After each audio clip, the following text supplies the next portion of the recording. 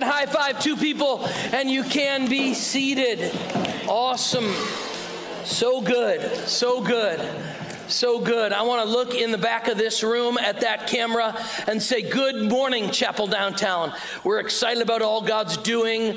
We had an update on the building there. All kinds of rooms are being formed in our Scotts Addition location. Come on, downtown. Are you excited? Chapel 2020, Scotts Addition. How good is that? So we can't wait for that. Excited. Next week is Growth Track. Katie and I are going to be with you. Can't wait for that as well. But good morning, Chapel Downtown. I got pictures of your worship.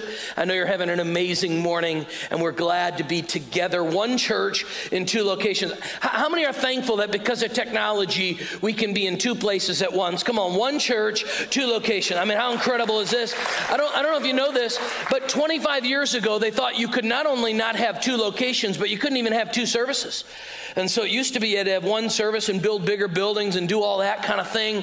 And now because of all the changes and everything, we're able to make better use, stewardship of resources and run multiple locations and services and all that. And we're so excited about that. I want to say this to this service, 9:30 at Chapel South. I just want you to know this. The best service of the weekend is at 8:15.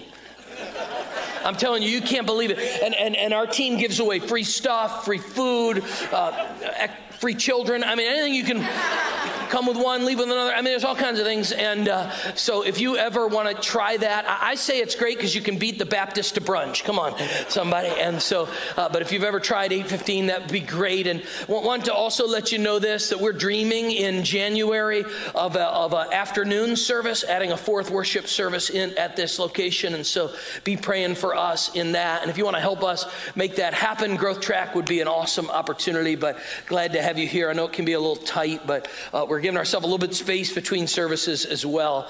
On the way in, you got a worship guide, and we're doing something different for this series. There's a little teaching note sheet in there, and you can take that out. And there's some binders at Next Step table and at both locations if you want to collect those. And you've already paid for those with your giving. So I just want to say thank you so much for your incredible generosity. One of the things that's amazing about our church is we don't stand up hardly ever and ask for money.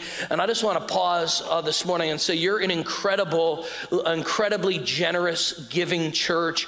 We gave 220% more last year to world missions than we did the year before because of your generosity. And right now we sent money to Convoy of Hope. Right now you are already in the Bahamas right now caring for people who have been hit by Dorian. How many are grateful to be a part of a church, right, that gives not just to ourselves but around the world? And I just want to say thank you for all of your generosity that allows us to make a difference around the world. I'm so thankful. In fact, I meet with pastors and talk with them, and I just want you to know there's so many financial strains and everything. I'm just thankful. You're generous people, and you're generous not only for our city but for the world, and I'm so thankful for your generosity. But how's everybody doing this morning? Good? We doing good? We've been in a series on anxiety, and we mentioned a stat last week that kind of rocked us, and that is that the U.S. makes up 4% of the world's population, but we use 85% of the antidepressants. How many know we got issues? Come on, you know. And we're totally not against medication at all in our church. We are supporters of counseling, medication, all that. We just know that per capita for the world, we live in a stressed out culture. And so we've been giving the month of September to look at what God has to say with anxiety. And if you missed any of those teachings, you can go online and get those. And so 3 weeks ago, we looked at Philippians chapter 4, the clearest verse in the Bible, 5 ways or 4 ways not to be anxious. And then the last couple of weeks, we looked at Jesus' words on 9 reasons not to be anxious. And today we're going to look at a bad example of an Old Testament prophet who got really stressed out. How many are grateful the Bible's full of real people? Hey, anybody, right? Anybody glad that it's not like a bunch of holy people that just get it all right? Because how many know you don't get it all right? Come on, turn to the person next to you and tell them you don't get it all right. Come on, turn to your second choice and tell them you're messed up. Go ahead, just tell them you're messed up, right? In fact, we saw that actually when people come from third world countries to our country, they have an elevated anxiety. So think of this. We pray for people around the world, oh, would they be blessed like our country? And then they come here and they're more stressed, you know. We said that the land of stars and stripes has become the land of stress and strife, and we're just stressed out. In fact, I got a rising sixth grader. I'm stressed out with middle school homework. I just want to vent for a moment this morning. I got a new part-time job at night. It's called math. Hey, I just want to say the Lord provides every good thing. Somebody here in our church who's middle school teacher showed me Photomath, which is an app. So let me just tell you what this is. You install it on your phone and you hold your phone over the math problem and you take a picture of it, and then it shows you how to, step by step, how to, come on, somebody just give God praise.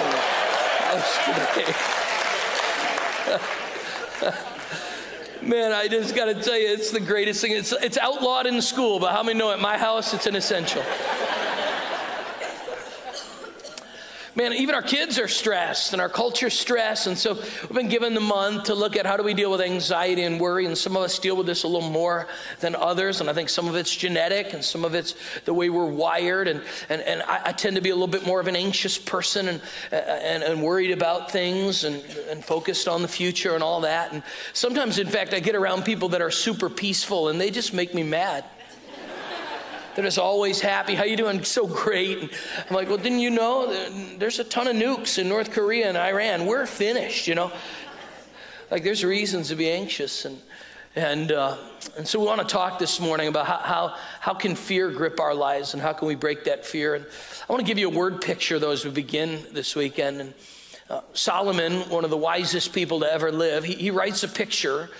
And he describes a metaphor of what it's like for somebody who can't control their emotions, for somebody who can't manage their feelings, for somebody who can't control how they're doing, and they don't have emotional awareness or emotional health. In fact, let me just pause and say, sociologists and psychologists are telling us that even more than IQ, your EQ will determine the success you have in life, meaning it used to just be your intelligence, but your emotional intelligence, which is the ability to manage yourself and interact with others, is an incredible predictor and indicator of success. You ever had somebody so smart, but they weren't in like with people? Anybody, right? Like they knew everything, but you put them around people and just bombs went off, you know? Solomon says, hey, what about when we can't manage our emotions? What about when we can't handle ourselves? I want to just show you this verse, Proverbs 25 and verse 28. He says, like a city that's broken into and without walls is a man who has, help me out, who has no what? No control over his spirit. So in the ancient world, they didn't have all the technology for war that we have in our culture.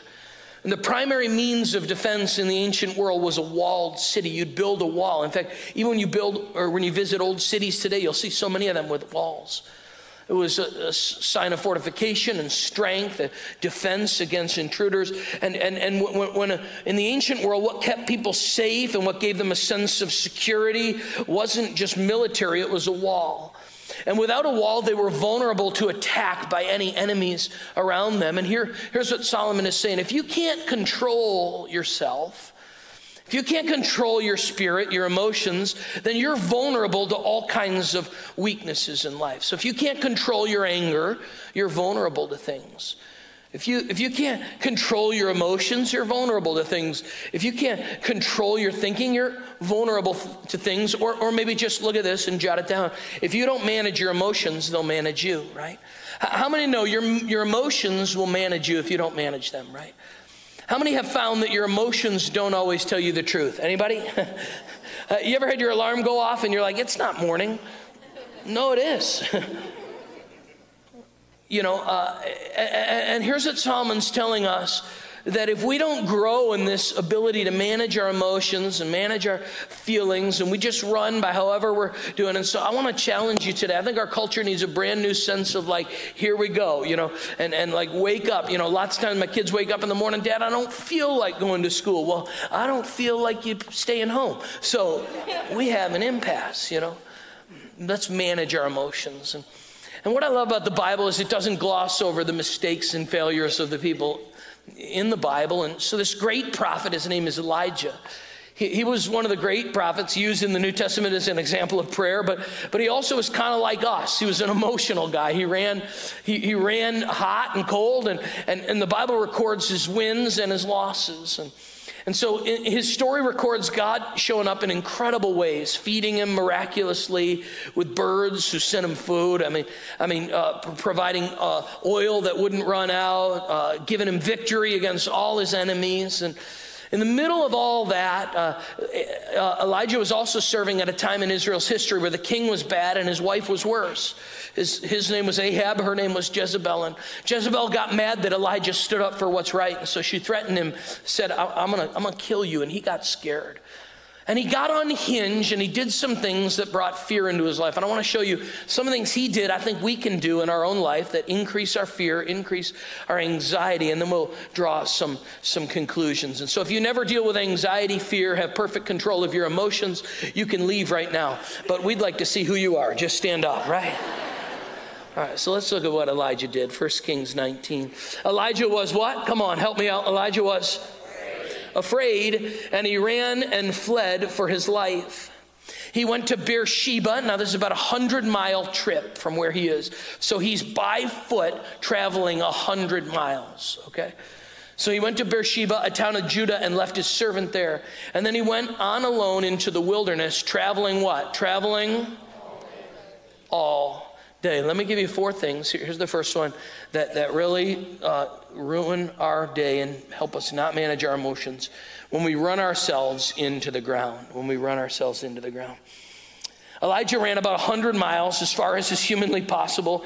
He leaves his servant. He's isolated. He's tired, weary, and weak. He's worked hard. He's pushed it strong, and he's just fatigued. And listen, friends, I know that we can be spiritual, but let me also say this. There's a part of our emotions that are also physical. I'm here to report this morning that I still believe God loves naps. Can I get a witness in the room, right? Like, I'm all for a good nap, you know? In fact, the Sabbath on Sunday, I think you ought to worship God. You ought to eat meat because God's provided meat, and you ought to sleep. And he's pushed it really hard. And in fact, the interesting thing is the chapter before this, he's just won a victory. So I know you're tempted to think, well, no. Only in defeats am I depressed. But actually, I think it's also true that at mountaintop win moments, we can be weak as well. In fact, let's just be honest this weekend. Come on, downtown South, let's just be honest. How many of you once in a while, when you have a really good day, at 10 o'clock at night, you celebrate by going to the fridge and making a wrong choice? Come on, raise your hand. The Lord, you liars, come on. No, not me, I eat celery. Well, I'm looking at you. And And Elijah's tired, and he's weary, and he's pushed it too long, and just look at this. I think you get tired when you run way too hard, way too long. I think there's a speed limit on our soul. In fact, in the Bible, God creates the world in 6 days, and on the 7th day, God rests, not because he's tired. He's setting us an example to show us there are parameters, there's a speed limit to the speed at which you and I can run in life and not get weary. And so there's this calling on our life to Sabbath. Here's what a Sabbath is. We don't impose this legalistically or anything like this, but a Sabbath is saying, I'm going to 6 days a week, I can run hard, but 1 day a week, I better worship God and I better get some rest. In fact, studies show that there's a certain amount of hours that workers can work a week where there's diminishing returns. They're just logging in more hours, but creativity and productivity doesn't really go up very much. And I really believe that there's a principle that if you'll work six days or 5 days a week and you'll take 1 day and really dedicate it to God, I think God will refresh you and you'll be more effective in the other days remaining, and you can actually get ahead. It's a sign of dependence on God. And so my Sabbath isn't Sunday. I do a thing on Sunday, you know. But Monday is my Sabbath, and so I drink more coffee than usual, okay? And I get on my laptop and I go to church on my laptop for a couple of sermons and worship, and I eat a late lunch, and I resist all the housework Katie's trying to get me to do. I Sabbath. Man, when we get tired, we we can be prone to wrong thinking. Katie actually gave me this illustration, so she gave me permission. I'm not telling you it on my own, but we had 4 kids in 5.5 years or 6 years. 4 kids in 5.5 years. How many know just because you could doesn't mean you should? And and so we had all these kids, and so the 4th was born, and we're just surviving. Those are some of the most tiring years of our life, just surviving. And Katie gets a knock on the door one day, in the middle of the day, opens it, and they're doing construction around the corner, and one of the workers is there, and he's holding the hand of our 2-year-old Carter. And she gets angry at him, which also tells you how tired she is. Like, what? Why do you have my son? And he's like, what? Ma'am, he was out walking down the sidewalk down the road, and I just thought, somebody said it was yours or looked like yours. I'm not trying to steal him, but he's catching the public transit, and how many know you're tired, right? In fact, there's a moment in your life, parents of real little kids, that realize the danger isn't people breaking into your house, but out. I've been to some of your houses, and I've actually seen some of you have locks on the outside of your kids' doors. And I am not sure that's legal, but it is amazing. And the danger of life is when you just get fatigued, you just get tired. You run too hard, too long, and there's a speed limit to our soul. There's a weakness. That's what Elijah's done. He's just experienced a great victory on Mount Carmel. God's shown up in big ways, and he's tired, and he gets threatened, and he's emotionally vulnerable in this moment. And for some of you, you just need to Sabbath again, to take one day out of 7 and really rest. And some of you are here and are like, I never get tired. Well, you do, and it's a sign of pride. And I think arrogance to say, I never need to unplug. In fact, most things in our life will work again if you just unplug them for a while, won't they? And you turn them back on again. Some of us need to just unplug for a while and rest. Some of us maybe don't even need to read one more Bible verse before we take a nap and rest. And God helps us. And Elijah's, he's weary. And he makes a bad choice, I think, in this moment. Let me show you it in verse 4. He goes into the wilderness. How does he go into the wilderness? With this small group. He says, hey, I'm part of a chapel group, and let's go into the wilderness. This is not a wilderness hike. This is a pity party. How many know? Ain't no party like a pity party, because a pity party don't stop, right? I'm depressed. I'm alone. And here's the second mistake he makes. Not only running himself into the ground, but we shut people out. He isolates himself. Man, the last couple weeks have been really exciting here at the chapel. I don't know if you know this, downtown South, but in the last couple weeks, 130 small groups have launched or kicked back up in, catch this, 130 people in homes and coffee. Hey friends, 130 small groups of people in community together. And here's why, because we think we were made for community. And let me just say this, because we believe as a church in technology, we utilize technology, but there's nothing like real people. Like you could go on your computer or go on your TV and hear better preaching this morning if you wanted to. Not really, but no, I mean, you could. Right? You could watch worship, but why be together? In fact, do you know this? Paul in Romans, when he's writing the most theological, gospel-centered letter he writes of all, he says this in chapter 1, I long to see you that I may impart some spiritual gift to you. And that always shocked me, because I'm like, you're writing them and sending them the word of God. What can that not do? But he was saying there's something that happens in human connection, one with another. Catch this, and we thank God for technology. But let me just say this, in the middle of all our technology, there are people of lonely and fractured. The stats are out. People are depressed and all alone. They don't know their neighbors. And when they say, no, but I got Facebook and Instagram, and that might just make us feel more lonely and left out. Hey, question, have you ever had somebody post a picture of a party that you thought maybe you should have been at? And you didn't invite me, and I'm home sad, right? And here's the reality, with all the technology of our world, people are isolated, and we were made for community. We're made for togetherness. In fact, you know, in the book of Genesis, chapter 1, long before sin ever entered the world, when Adam was still alone, God said it's not good for man to be alone. And that was a perfect man in a perfect garden with a perfect relationship with God. So when people say, well, I just need God, I don't really need other people. Well, that's just not true. We're made for community. We're made for connection. That's what we're all about. In fact, you probably hear us talk about Growth Track all the time. And you're like, what is with these people, you know? And it's because we believe not only groups, but when people serve together in teams, it connects their life. I want you to know this from my heart as a leader of our church. I don't want something from you. I want something for you. And when you serve in community, when you get connected in teams, when you do life together, there's friendships, there's bonds, there's connections that happen like never before. I want you to know this too. If you sign up to serve on a team every Sunday, we have chefs and team rooms, and we serve you breakfast. We're trying to create like a dugout experience, you know what I mean? Where we come and we together and we form friendship because there's something that happens in connection with one another. And the danger is when we shut people out and we isolate ourselves. We need one another for community and connection. And Elijah, when he gets alone, he starts thinking wrong. And I want you to know, I think when we get alone, we start thinking wrong. And he's going to pray a prayer. And let me just say this for a second. When you read this prayer, you're going to think about how grateful you are that God doesn't answer all your prayers. Okay, so let me show you Elijah's prayer. Take my life. Now, let me just say this. Not to make light of it, I want you to know something. If you're struggling with feelings of worth and hopelessness, you email us. We'll support you pastorally. We'll connect you to good counseling. We'll support you.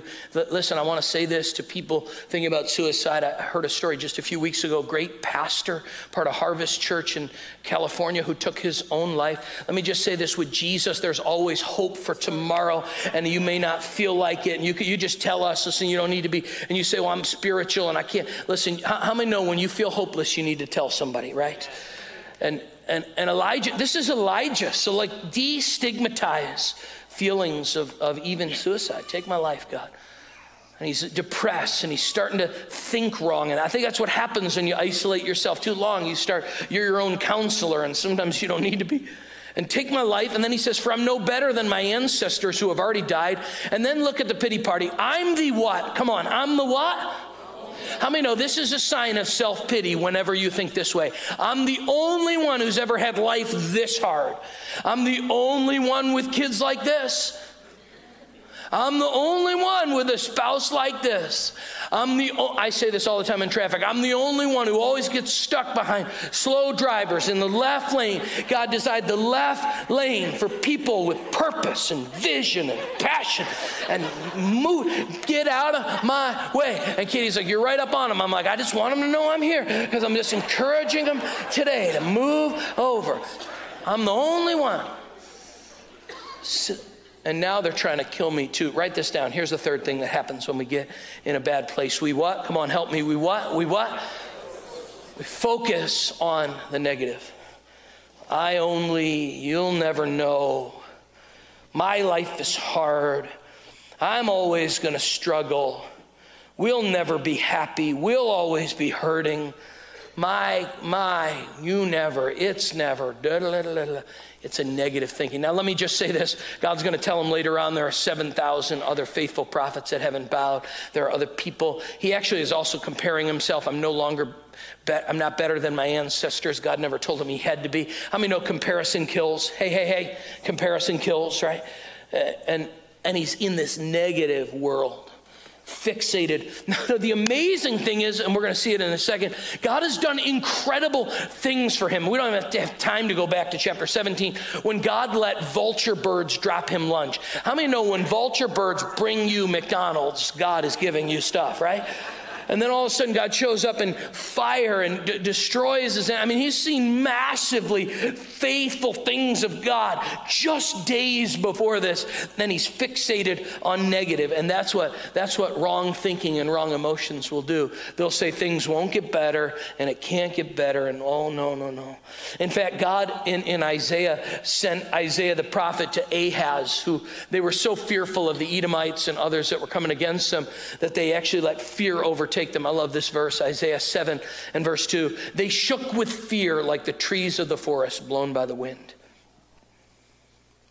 I wanted to include this verse this weekend because I actually think if you get in the wrong level of fear, it can actually have physical. You believe that what you think in your mind could actually have physical symptoms in your life. In fact, an amazing lady, awesome leader in our church said to me after the 8:15 service or before the 8:15 service, she said, if you ever want to use me as an illustration, I have physical symptoms. I've been anxious for years. And it's brought me all kinds of skin issues and like I've been nervous. It's physically affected me. I think that's actually what can happen in our minds when the wrong thoughts happen too long. And look what God brings comfort, Isaiah 7, verse 4. So tell Ahaz, be careful, be what? Come on, be what? Be calm and do not worry. He offers some comfort and hope, and he focuses on the negative, and he gets fearful, and he wants to die, and he doesn't think anything can happen because ultimately, and here it is, number 4, ultimately, he forgets God. He forgets God. That's what we said it last week. Worry is essentially functional and practical atheism. It's to say, theologically, I might not believe that God doesn't exist, but practically my emotions are living that way. And the crazy thing is, Elijah has seen God come through so many times for him. God was present, faithful, his power, all of this. In fact, let me tell you the name, what Elijah's name means. Elijah's name literally means my God is provider, okay? So when he says I'm going to die, every time someone calls his name, my God is provider. My God is provider. His literal name means look how much God, Yahweh, God, provide. Literally, God has provided for you. And yet, even though that's the definition of his name and the experience of his soul, he has forgotten God. I'm here to remind you this weekend, if God has been faithful in your yesterday, you can trust him with your today.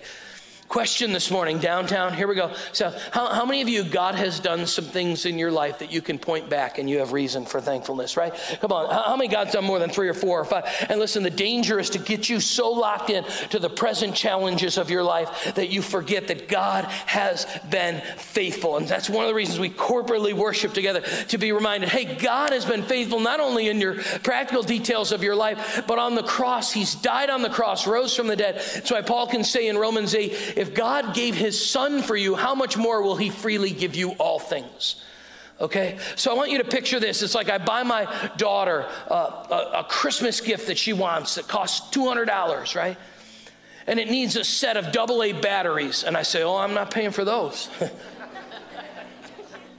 Well, Dad, how much do AA batteries cost? Oh, like $1.60. I actually have no idea. I haven't bought batteries in forever. Because here's what Paul says in Romans 8. If God took care of the biggest provision we needed, my sin, oh, the bliss of this glorious thought. My sin, not in part, but the whole, was nailed to the cross, and I bear it no more.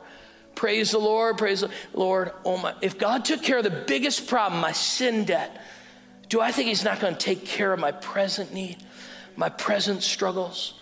My God is provider. So what happens is God takes Elijah alone. I want you to see this, and I'm going to land the plane here, but I want you to see this. Just lock in. Give me a couple more minutes. And God says to Elijah, go out and stand before me on the mountain. That's what the Lord told him. And as Elijah stood there, the Lord passed by, and such a mighty windstorm hit the mountains. I want you to think of this. We see wind carrying leaves. It's with such force that the rocks on the mountains begin to break off. It's such a terrible blast that the rocks torn loose around Elijah. But was the Lord in the wind? The Lord was, help me out, come on, loudly. The Lord was not in the wind. And after the wind, there was an earthquake, but the Lord was what? The Lord was not. So the wind, oh, surely this is the Lord. Lord's not in the wind. Here comes the earthquake. Or it's not in the earthquake. And after the earthquake, there was a what? Fire. I don't know about you. Every time I see fire, it's kind of fascinating. I don't think at a problematic level, but surely this is God. I mean, beauty, whoa. After the earth, all right, he's not in the wind, he's not in the earthquake.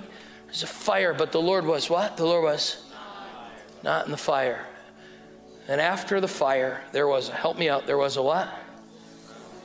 Gentle whisper.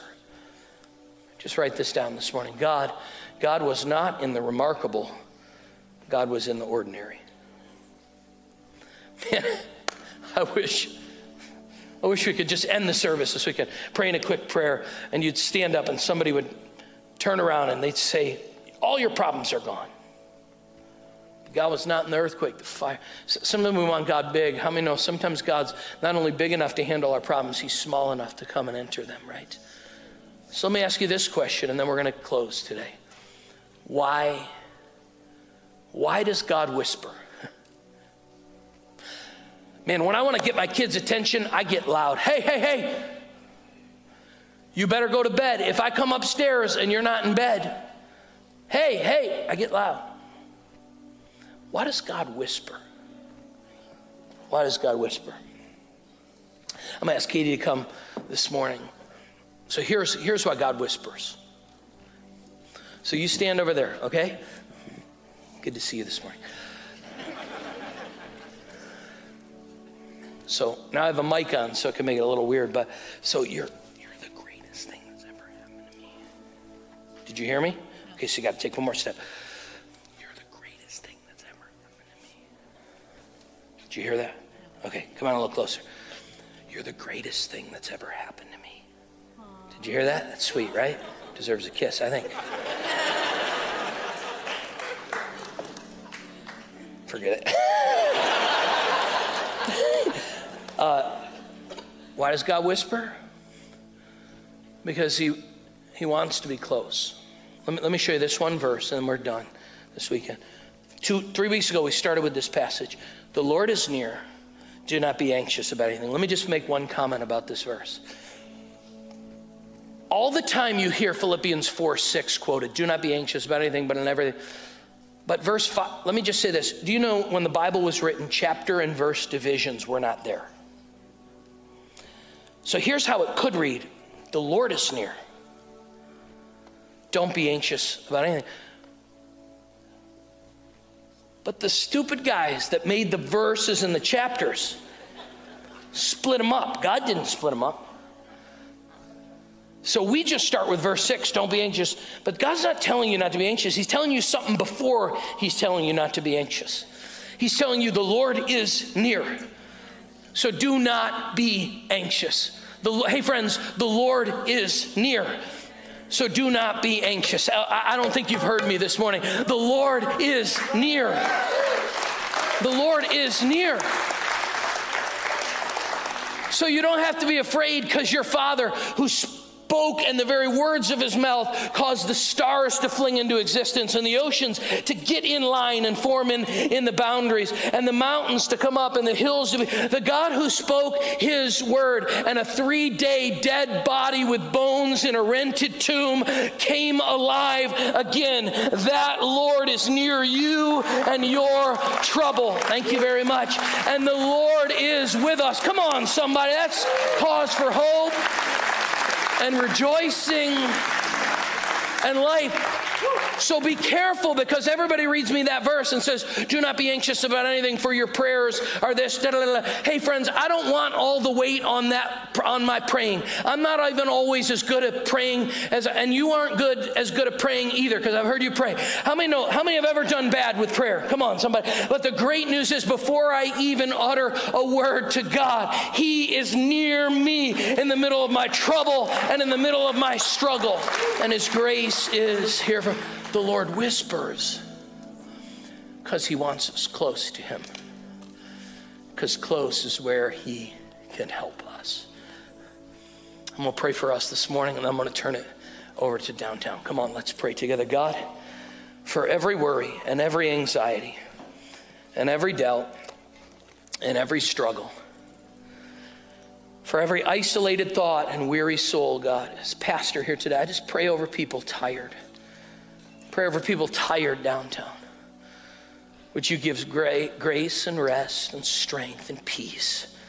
Would you fill us with the knowledge our God is not far away. Our God is as close as the mention of your name. So we mentioned that name this weekend, Jesus. Jesus. And we give you our cares. We pray it all in Jesus' name. Amen. Amen. Turn it over to downtown. Here's what we're going to do this weekend. I'm going to ask you for just 3 or 4 more minutes. And our team's going to lead us in a closing song. And we have a chance, if you want, you don't have to respond, but we're going to take communion. Between the song and communion, probably 5 minutes max. But I want us to just take this sacred moment to let God come near. Here's what communion is. I want you to picture God with a table with a seat open. And he tells you, want to join me at my table? That's what communion is. So got 2 tables on each side and 1 in the back. You can come and take bread, dip it in the cup. You don't have to be a member of the chapel. We have open communion if you know and love Jesus. And he's your Savior. We invite you to respond in communion. We're trying to do this a little more orderly. So we're trying to come down this aisle, right, and over, and come down this aisle and over. And if you mess up a little, it's okay. But our team's going to lead us in a response song. And we're going to come to these tables. We're going to take bread. We're going to dip it in the cup. And we're going to be reminded of a God who loves us and who is near to us. And here's what my challenge for you today. Maybe you don't normally take communion. What if you took a step today to say, God, you're not only coming near to me, I'm going to take a physical step to come to these tables this morning, to make a sign from my heart that I want to draw near to God and he will draw near to me. Come on, let's stand together. Come on, let's stand together. Would you come?